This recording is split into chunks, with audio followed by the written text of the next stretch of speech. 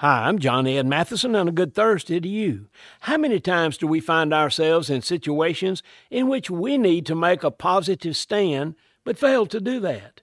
Here's a great story. Deborah Proctor refused to broadcast 6 performances from New York's Metropolitan Opera on WCPE. She said the contemporary operas included extremely adult themes and plainly audible offensive language.